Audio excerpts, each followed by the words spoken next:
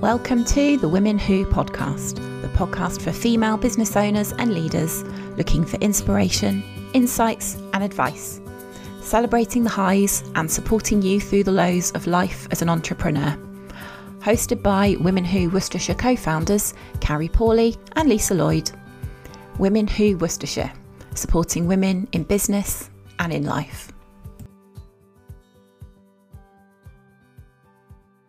Today's episode of the Women Who podcast is sponsored by Louise Squires, clinical hypnotherapist at Inspired to Change. If you're feeling stressed or anxious, have lost your confidence or self-esteem, feel overwhelmed and are looking for better ways to cope, Louise is the person to speak to today. Hello and welcome to the next episode of the Women Who podcast. Today I'm joined by Nicole from Worcester City Women's Football Club. Hi Nicole, how are you? Hi Carrie, I'm really good, thank you. How are you? Yeah, I'm great. Why don't you tell us a little bit about you? Yes, so I am the co-owner and CEO of Worcester City Women's Football Club. I also own my own business, women's football agency and consultancy called NA Sport. So in that hat that I wear, it's all about talent management. So I work a lot with coaches and players, specifically getting them into the media and sort of commercial deals for them, helping them grow their careers off the pitch. Also education, so I work a lot with universities, writing and developing and then teaching women's football modules for sports universities, and then also consultancy. So I've done consultancy around the world for women's football. So I've been to Saudi Arabia, helping them develop their first ever women's football league. I've worked for various different clubs around this country and also across Europe as well. So my main, I suppose, focus over the last 18 months has been with Worcester City Women. So took over the club in March 2021. And that has been not just a passion project, but something that's just taken over my life, really, all for the better. So, yeah, that's a bit about me. I don't even know where to start with questions on that. It's amazing. You've been everywhere and football's been your life, I guess, for a really long time. How did you first get started? How did you get into football? Has it always been a passion? Yeah, it honestly has. So my dad and an older brother who's 6 years older than me, incredibly passionate about football. So it kind of came from there. I mean, Dad always talks about how I wanted to play football in the garden with Dad and Jim before I could even walk. So there was my dad kind of carrying me and allowing me to swing my legs at the ball. Even we're big Tottenham fans at my household, and even my first word was Tottenham, much to my mum's That's surprise. A big I think first word. It is. I think it was done in two kind of ways, Tottenham. But yeah, my dad was very pleased about that. I'm not sure how long he worked on that one for, but yeah, for me, football has been everything from as soon as I can remember, really. And there weren't obviously the opportunities that we're starting to see now for girls playing football. I was the only girl playing football at my primary school. I certainly got a lot of comments when I played for my primary school, Red Hill, in Worcester, as being the only girl. I remember actually a Red Hill newsletter that my mum and dad found from going in the loft recently, that was written by one of the teachers who took the football sort of classes as well. And he wrote a report about a game that we played against Elbury Mount where I scored a hat-trick and silenced the Boo Boys, which I thought was really nice. Yeah. So it really was down to, to parents and supportive family who kind of just encouraged me. And it's funny because thinking back, there was never any moment that I doubted whether I wanted to play or not. So even when I had those Boo Boys, or even when I was the only girl, wondering where to get changed into the kit because there was no girls' changing rooms or no girls' toilets, like it never put me off. And whether I was born with that resilience or what, I don't know, but I'm really grateful that I absolutely continued to play, continued to want to have a career in football, because there were so many doors that were closed for me.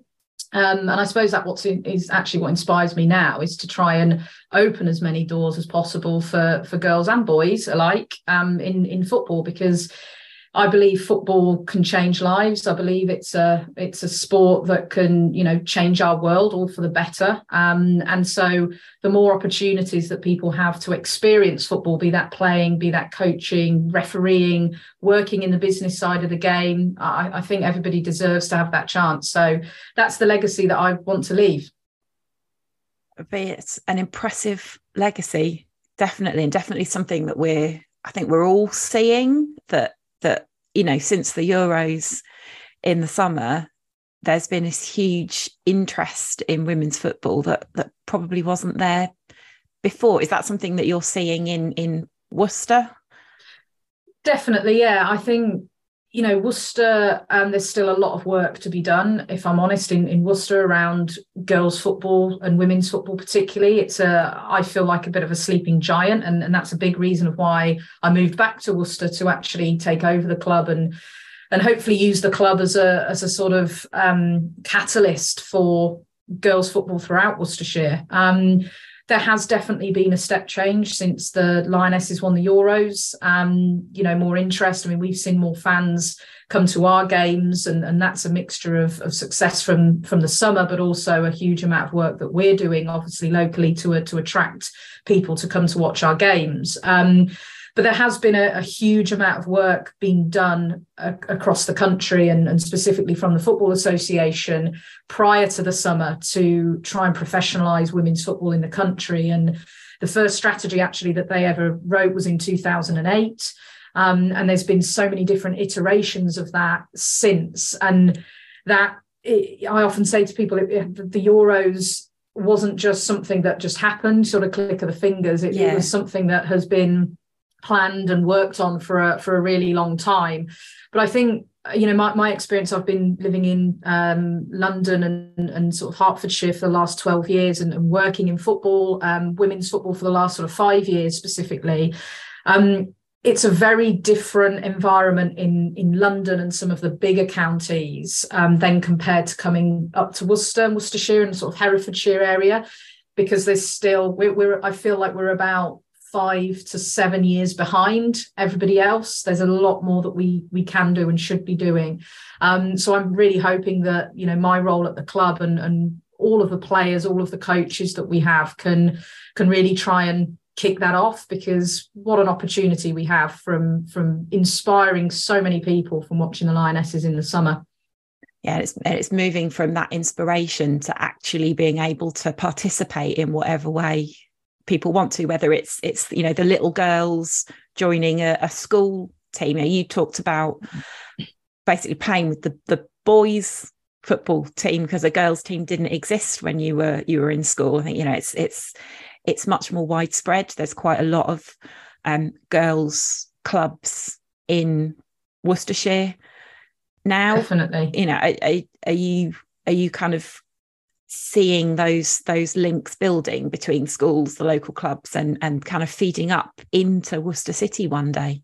Yeah, and that's absolutely the plan. And we've started to connect a lot more with schools. We're in some schools coaching after school clubs and things like that as well, which is brilliant. We run our own Saturday morning club as well at Claims Primary School, which is for sort of 7 to 9-year-olds and then 10 to 12-year-olds. So we're really trying to engage those age groups so that then for those that want to continue just playing recreationally, they can do in a really fun, safe environment. But then those that maybe want to start joining a team, there's a pathway and a route to join Worcester City and then come and watch us on a Sunday at Claims Lane, and you see your role models playing in the first team, which is that's a really successful pathway working.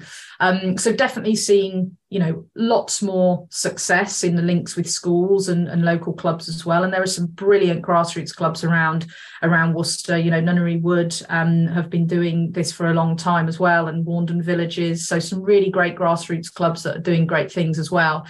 There's still certainly a lot more that can be done. I think overall, if we think about the country, one of the stats that really sort of struck me after the Euros was that only 40% of schools in the UK offer the same access to football as boys. That's such a low number when you think about we're in 2022. We should be offering the same access. We should be offering the same opportunities, and that's something that I'm always talking about. Be that in my job with Worcester City or within my own business at NA Sport, is think about how we can offer the same opportunities. That's key, and that doesn't just mean playing, coaching, as you said. That can mean in so many different ways. And I hope that by speaking to schools, speaking to young people, they can actually see that there's other roles in football that you can do. When I grew up, I didn't think, oh, I want to work in football and, work in all the different organisations that I've done and eventually own a football club. Like, I didn't see that was a path that I could follow, because I'd never seen anyone else do it. So I would really like to use, my background and my career to show people that actually, hey, you can do it, and actually offer my mentorship to allow people to do that. So lots of progress, but as always, you can always improve, right? So there's a lot more that we can do. So how did you make that move from playing in school, playing locally, into a professional career in football?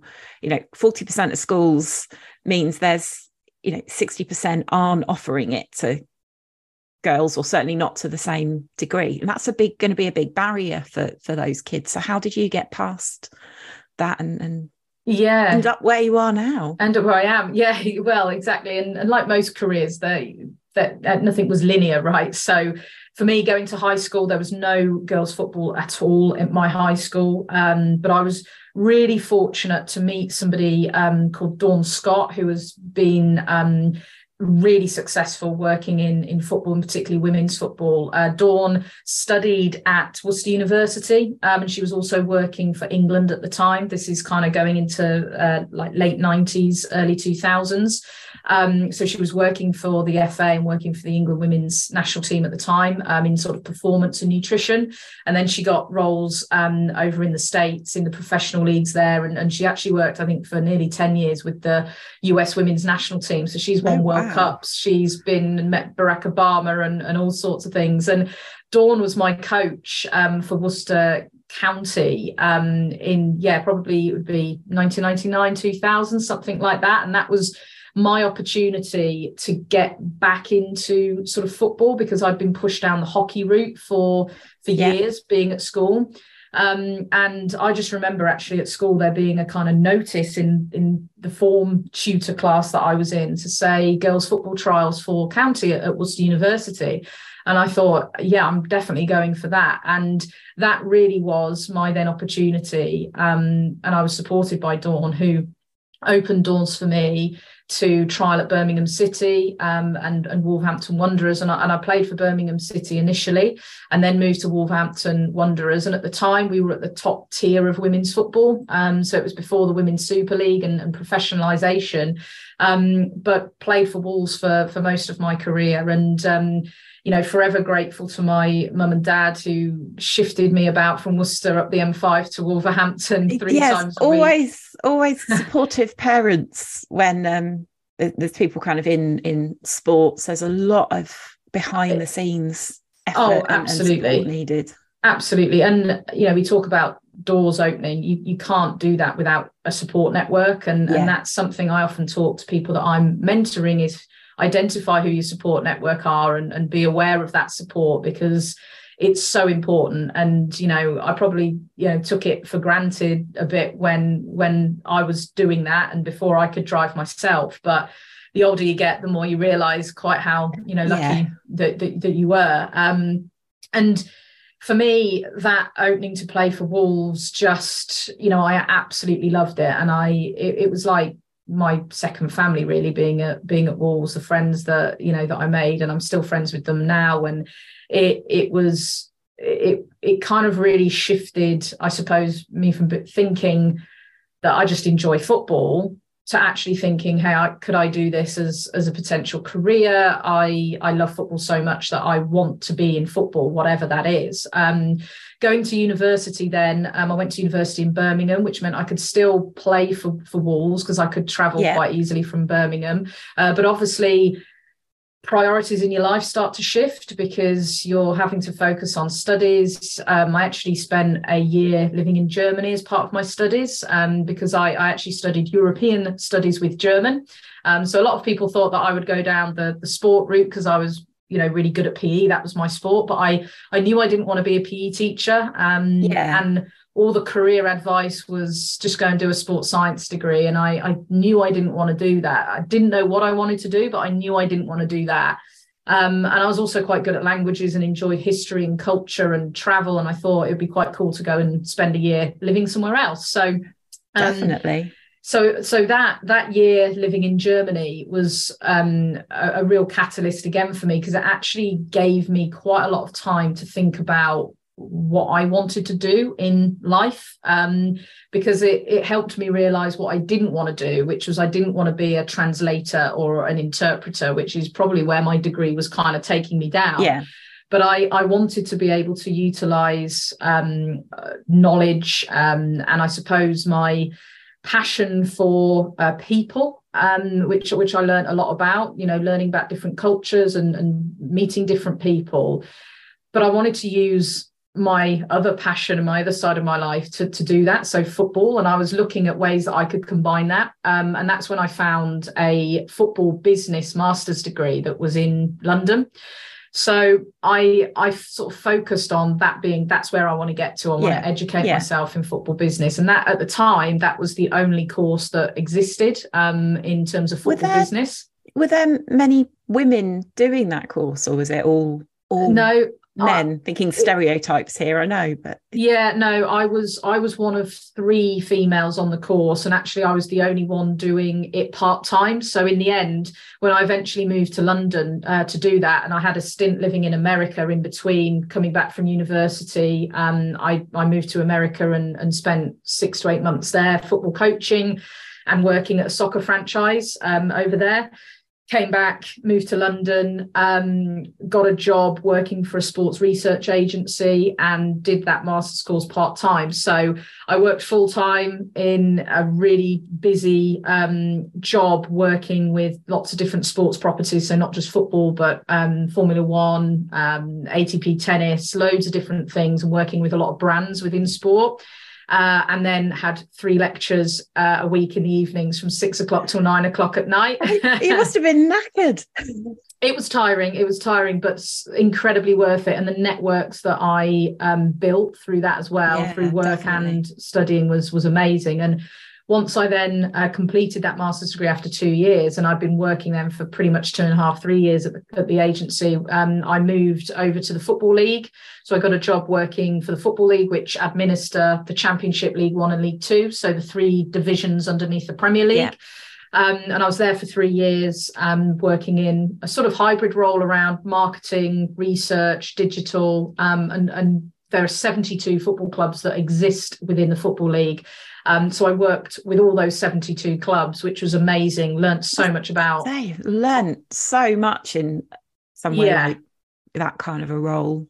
Definitely. And being in London as well, it just talking about opportunities, like London is the place for opportunities. And if you connect and network with people, then, you do really find little nuggets of information that's so useful for then your next step. And I often say to students now that either I'm teaching or mentoring, I actually haven't ever got a job in the sports industry that I've just applied for. It's always been about who you know.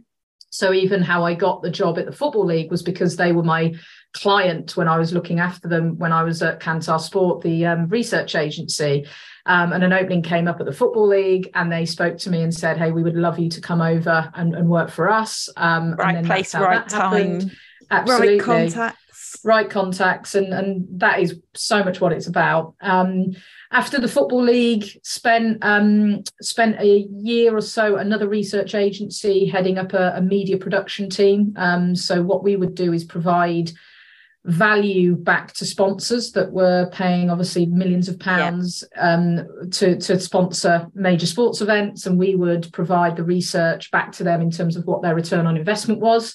And then I got my opportunity in 2017 or 2016-17 to move into women's football, and worked for Tottenham Hotspur. So Dream club for you then. Dream club for me, yeah. Spurs absolutely. fan as a child. Yeah, it really was. And I think so in 2015, England, the Lionesses finished third in the World Cup in Canada. And it was a bit of a step change for women's football in this country because we played so well. Again, we inspired a kind of generation. Beat Germany to get the third place, which is always helpful in English football when you beat Germany. Yes, definitely. And from that kind of moment, I really started to follow Tottenham Hotspur ladies, as they were called at the time. And I followed watching them, at matches, but also across social media. And I started to really research into how women's football was being developed at the FA. And in 2016-17, Tottenham Hotspur ladies got promoted from their tier 3 that they were in at the time into tier 2.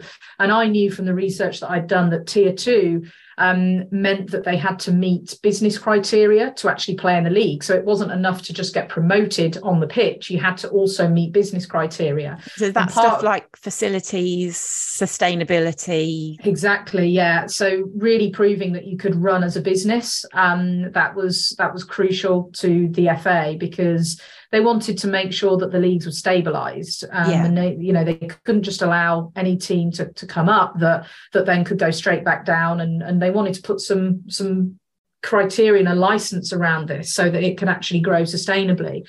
And I knew that one of those sort of criteria was as you said, around kind of personnel and around building revenues and structures.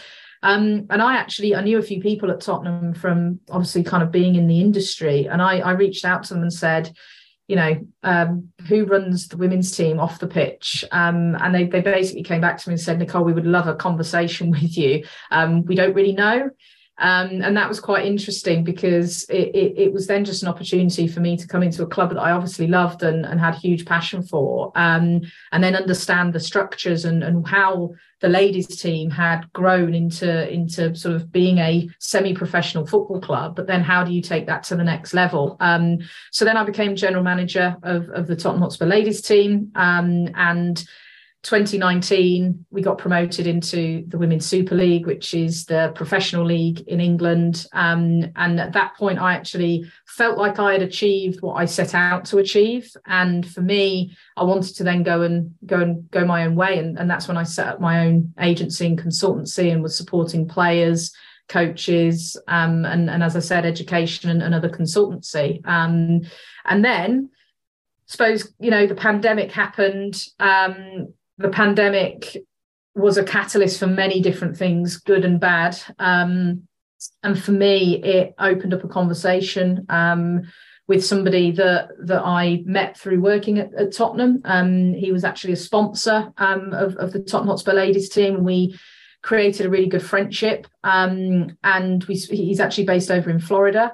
We talked about what it was that I really wanted to do. And I said I've always wanted to own my own football club. And so we talked about how might we do that together. And it was something that he was really passionate about in terms of giving back to football, because football had been a huge part of his life as well. And he'd actually moved over to Florida about 18, 19 years ago. But for him to give back to football and provide an opportunity, for people and a club to go and actually progress from sort of the bottom all the way through to the top was something that, inspired him and motivated him.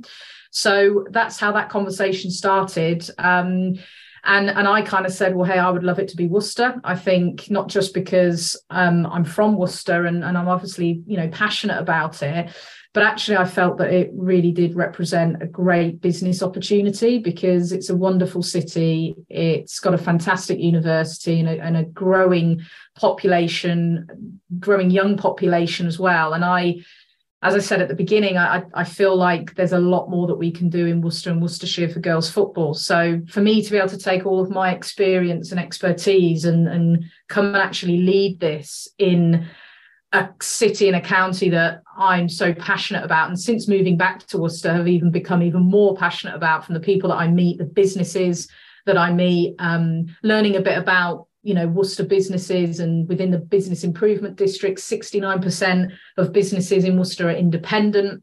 I love that because we're an independent football club as well. So there's so many alignments with great people wanting to progress the city. It just felt like such a natural fit. And then 18 months down the line, we've just had our record attendance of over 300 people come and watching us, which, bearing in mind, the first time I watched Worcester City Women, there was about 10 people there. So to have 300 that's people, quite an increase, isn't it? It's quite an increase. And paying fans as well. I think that's really important. A lot of people kind of assume that you can just walk up and watch women's football and there's no tickets to pay for. You just kind of turn up on a Sunday and watch. And that was something that I wanted to change from the off. And our tickets are only £3. They're not breaking the bank, but it's not even about the money that we make from that. All of the money, of course, goes back to the club and helps us run the club. But it's actually about putting a value on women's sport and women's football. That's really important, because you wouldn't walk up on a Saturday to Claims Lane and expect to walk in for free to watch the men's team. So why would you do that? Think the women's they can just come and watch for free. It seems madness to me. Absolutely. They should be on a level playing field with kind of ticketing and the like. Surely, it's a business. It is a business, and a free show. Exactly. And our players are so incredibly dedicated and committed and talented. There's a value to that, and I think we showed on Sunday. It was an incredible match, really entertaining game, fantastic match day experience. You've got nachos, drinks being sold, smiley faces. The photos that have been captured from Sunday, I keep looking at them every single day, and just because they make me happy, they make me realize that that's what success is. That's what this is all about. It was an incredible atmosphere up there on Sunday. We had some of the Women Who gang up there to support the team in the FA Cup, and it was a brilliant afternoon, and so many kids being involved as well was brilliant to see. Really, great. And just for us, we have club values that actually spell out the word rise, which is something that we worked on throughout the summer, and it all comes down from our players. So we did a session actually with a Dr. Jen Gandhi, who has worked with the Lionesses before and still does actually work with a lot of those that won the Euros in the summer around high performance. Impressive. So she's a performance connection psychologist. Yeah, absolutely. Really, really good connection. She actually works with Matt Locke, our first team manager. So again, huge benefit from having connections, and Matt's worked in professional football for 20 years. So we've got a lot of really experienced people around the club, which is why, you can see that we're growing and developing really well on and off the pitch.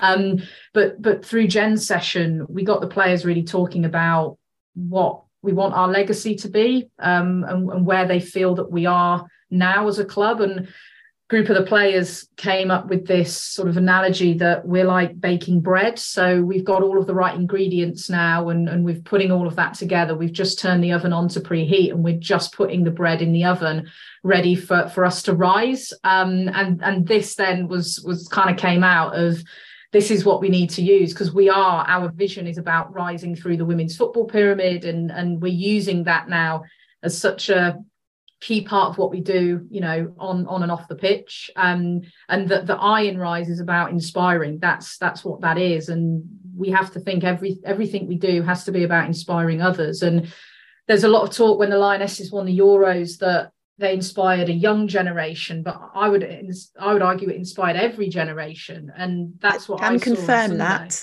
myself. I've become a football fan watching Worcester City Women. I was interested kind of beforehand, but got into it through the Euros, and you can't get rid of me now. I'm seeing you all the time now, Carrie, at the game. But that's it. And there's no reason why anybody of any age can't start enjoying football. And that's why we as a football club, and myself as an individual, can do so much for this city and county to help develop that, because there's so many things that we can do, to try and develop walking football, small-sided games, myself included. I play five-a-side once or twice a week, but it's so important for your mental health as well as physical health. And I think there's a lot that we are going to do as a club. You'll see that we're going to start from January onwards a sort of recreational league that's in partnership with the FA, something they call Just Play. And there's bits of funding that the FA provide for that, which will be football for the over 35s. And I think that's something that's really important because, as you said, you kind of had a light interest in football before, but actually now you've watched the Euros, you've come and watched us as well. Hey, why don't you get involved? And it's a great way to socialise, meet new people as well. So we take our role very seriously in that from Worcester City. It's not just about our first team winning trophies or winning leagues and going through the pyramid. That's very much a focus from our performance side, but we're also really clear on what we need to do to deliver to the community. And you've made me think of the hashtag that I always see on your social media posts of La Familia. Yeah, it's more than just a club; it's the whole community and everything that surrounds it, isn't it? Definitely, and absolutely. Bringing everybody along with you. Definitely, yeah, and it's the way that we interact with fans on a match day. It's the way that our coaching staff as well will spend time speaking to fans, the players do. It's something that we've instilled in the players, and having that appreciation of actually, they have a role here. This isn't just about turning up to train once a week, twice a week and playing on a Sunday. This is, if you play for Worcester City Women, you're a role model. You have a role to play that's about respecting people, that's about inspiring people. It's about being successful, but defining what that success is. And it's also about being exceptional in whatever you do and striving for that very best. And yeah, that's been a key part of the culture of our club. And that family feel of, we're here to inspire and service the community. And that doesn't mean that we're not about winning and performance led, because that's really important as well. We've got to, and our vision is about going to the very top. But for us, it's very much about how we're part of that community.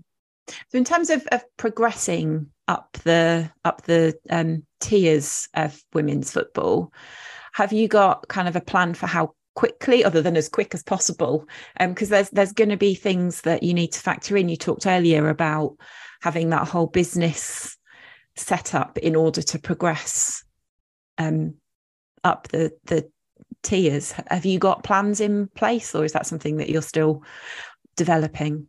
Yeah, it's really important. And as women's football becomes more professional in England, there are more and more tighter criteria from a business perspective, which is great. So when I spoke about when I joined Tottenham, the criteria was for tier 1 and tier 2. Well, now there's actually criteria that sits at tier 3 and 4, and we're in tier 5 at the moment. Aren't you?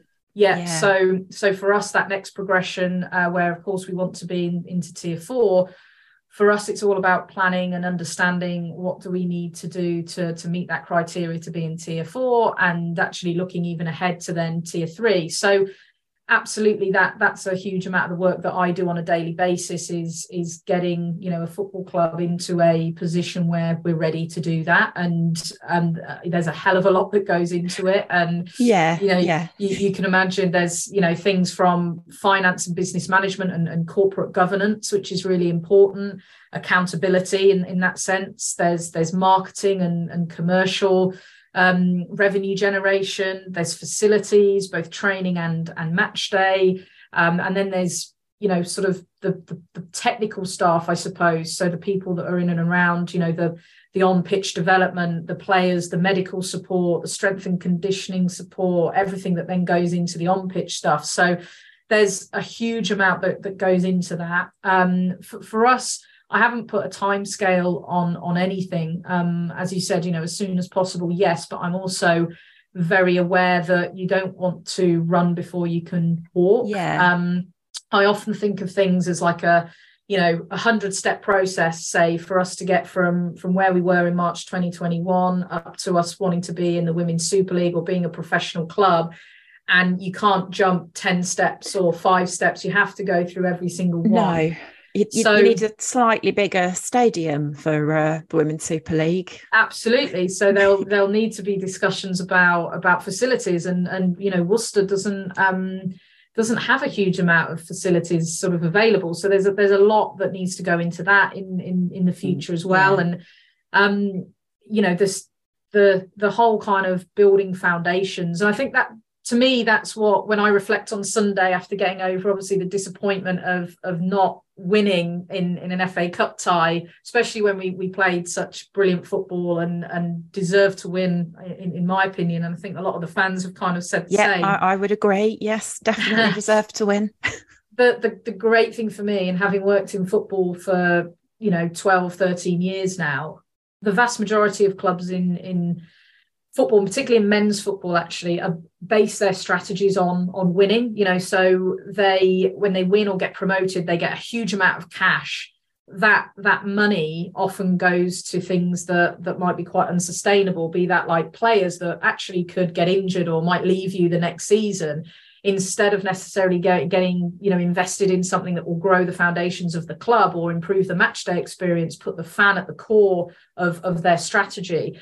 Whereas for me, looking at us on Sunday, we entertained, inspired and encouraged new fans, and will gain more fans from it, from the whole event, the foundations that we've built as the football club. And that's without even winning on the pitch. So we're doing things in the right way. And that does take time. That's a gradual process. And that is all about relationship building and inspiring and being within the community, and that's a huge part of my job, is being present within the community, the players doing the same, our coaches doing the same. So there's a lot that goes into it, a huge amount that goes into it. And football is such a unique business because the product is something that you can't control, because it's down to what happens in the 90 minutes. It's different to when you're building a business where you've got a product or service that you can control all the time.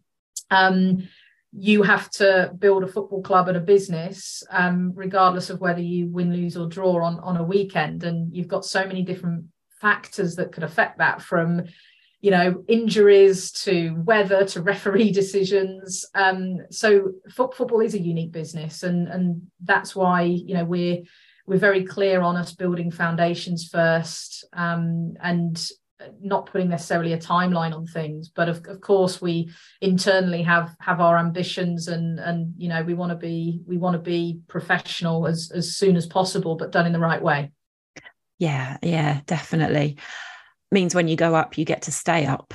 Exactly that, Kerry. Exactly that. We don't want to yo-yo in between, because that makes it really hard to build a sustainable business. And it must be quite demotivating for the players if the thrill and joy of progressing, and then the next season going back to where you were before. That's got to be hard to take, much more than just losing an occasional game from time to time. Absolutely, yeah, and you see it across all football. It's the same for the fans. If you're a fan of a club that kind of is a bit in and out of the Premier League, back into the Championship, quite often I speak to some of those fans, and actually they prefer being in the Championship, because they actually get win a bit more often. So it's an example of why football is so unique, and for particularly in the women's pyramid, so much is changing so quickly. You've got teams that have been in tiers sort of probably 3 and 4 for many years, and then as things are becoming more professional, maybe they're struggling to keep up with others, which is why we've seen other clubs really go through the pyramid very quickly, particularly those that are attached to Premier League clubs. They've got the financial backing, absolutely, and the whole structure. It's already there, right? But Absolutely. For those clubs that have that financial backing and the structure that's there from a men's Premier League or a football league club, there's so many positives to that. But there's also an element of where they're actually quite restricted in kind of what they can do, because they are part of a much bigger organisation where I would argue men's football will always be the first, second, third, fourth, fifth priority, no matter what they say in reality, even though they say it's equal and it's as important, the men's team will always be first, second and third. So for us, where we're Worcester City independent, the women's team will always be the priority, and girls football will always be priority. So, that's where there's a unique opportunity for us. And I think that's where, being honest, our partners, our sponsors, such as obviously Women Who as well, are inspired by our story and inspired by what this can be, and how special it is. Definitely. It's very exciting times ahead. And Lisa and I have become passionate football fans since meeting you and some of the players and coming down there on Sunday afternoons, particularly because we've been in really nice weather. The last few games as well has been really good. We should be there when it's raining too, don't worry. Yeah, thank you. That is the testament. Yeah, Claims Lane is quite spectacular, the view of the Malvern Hills. It really is, particularly in that sun. And Lisa was amazing. She got so many great photos for us on Sunday. And as I said, I keep looking at them because they're just amazing. And that setting and that site, we've created a really nice atmosphere at Claims. And watching the sunset as extra time was just starting was stressful, but wow at the same time. Absolutely, it really was. So loads of amazing things going on, and thank you for your support, and hopefully we'll get many more of the Women Who Worcestershire fam to come down as well. That's the plan, and lots of our kids at all the kids camps that you guys run in the school holidays and things as well. Both Lisa and I have sent children there over the last few months, and they always come back having lots to say about a brilliant day, whoever has been running that session. So I know Jess, the captain of the team, has run a few of them, and you've had former Spurs player recently. Gemma Scalacci, who was the captain when I was there. She came up and did a train like a pro event. So it was really great for some of those players. Again, girls and boys come to our football camps for them to experience what it's like, kind of doing some of the drills that a pro would do, and doing a bit of a Q&A with Jenna as well, which was really nice. The camps and our Saturday morning cub club at Claims Primary School have been something that's really important to us to kind of try and promote within the area as well, because it gives people that opportunity to come and experience football, have fun, meet new people. And I remember, because there were barely any opportunities when I was a girl playing football in Worcester, I was always the only girl going to any like school holiday football camp thing. And again, I am so pleased that I had the resilience to just keep on going. It was a bit like water off a duck's back really for me, but I don't really know why.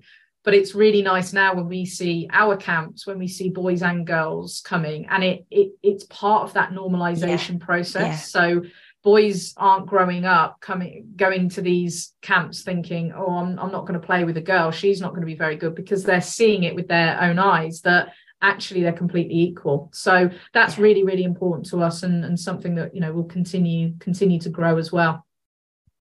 Well, we are definitely looking forward to being part of the La Familia and seeing Worcester City Women's Club rise over the next few years. Nicely done, Carrie. I like how you've included La Familia and rise in that. I had to. I've got to get those words in somewhere. So one of the questions that we ask every single podcast guest on the Women Who podcast are, who are your women who? The women who inspire and motivate you, whether they're rich and famous, ordinary, everyday people, living or dead. Who are your women who? Great question.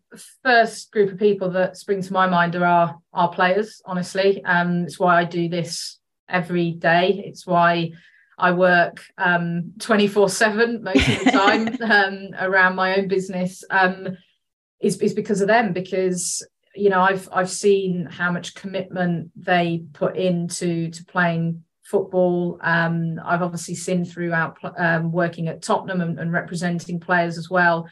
I think the word sacrifice needs to be used, like the sacrifice that they've actually given to play football and to be at the best that they can be. It's, you know, for those that have gone on to be professional or really go to a, you know, that high level, it isn't just enough for it to be, oh, I love football and it's a hobby. They have to sacrifice everything, absolutely. And because the media narrative hasn't been around women's football, not many people think about that or know that, whereas when you're in it every day, I really know. So yeah, for me, the inspiration comes from the people that I work with day in, day out.